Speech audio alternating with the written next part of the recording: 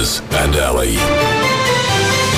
Okay, Ali, today your hard word is... Lachrymation. Lachrymation. Okay.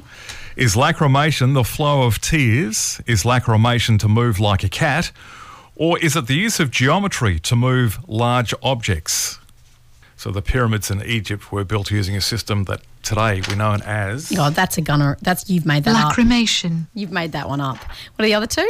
Oh, really? Yeah. We'll find out in just a sec, won't we? Yes, we will. The flow of tears to move like a cat. Lachrymation. I think it's to move like a cat. Final answer? Yeah, I'm just going to lock it in. Why did you pick that? I don't know. Just another gut feeling? I know that lichens are called werewolves and they're kind of cat-like. Aha. So that's the only reason I've gone that way. I mean, who knows? Yeah, right. So you're definitely rolling out the use of geometry to move large objects. Yes.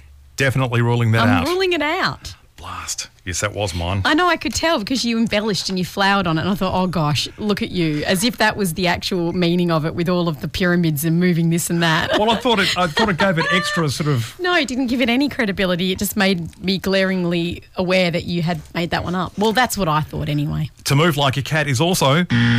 So it's the first one. It's the flow of tears. Hey. Take that in your face. I'm so happy. I'm so happy. Oh, that is so funny. Well, there you go. My lichen theory totally out the crap. window. But I did pick your pyramid, trying to dupe me on pyramids. Yeah. But I'm still wrong. Bye-bye. With the floor show, kicking with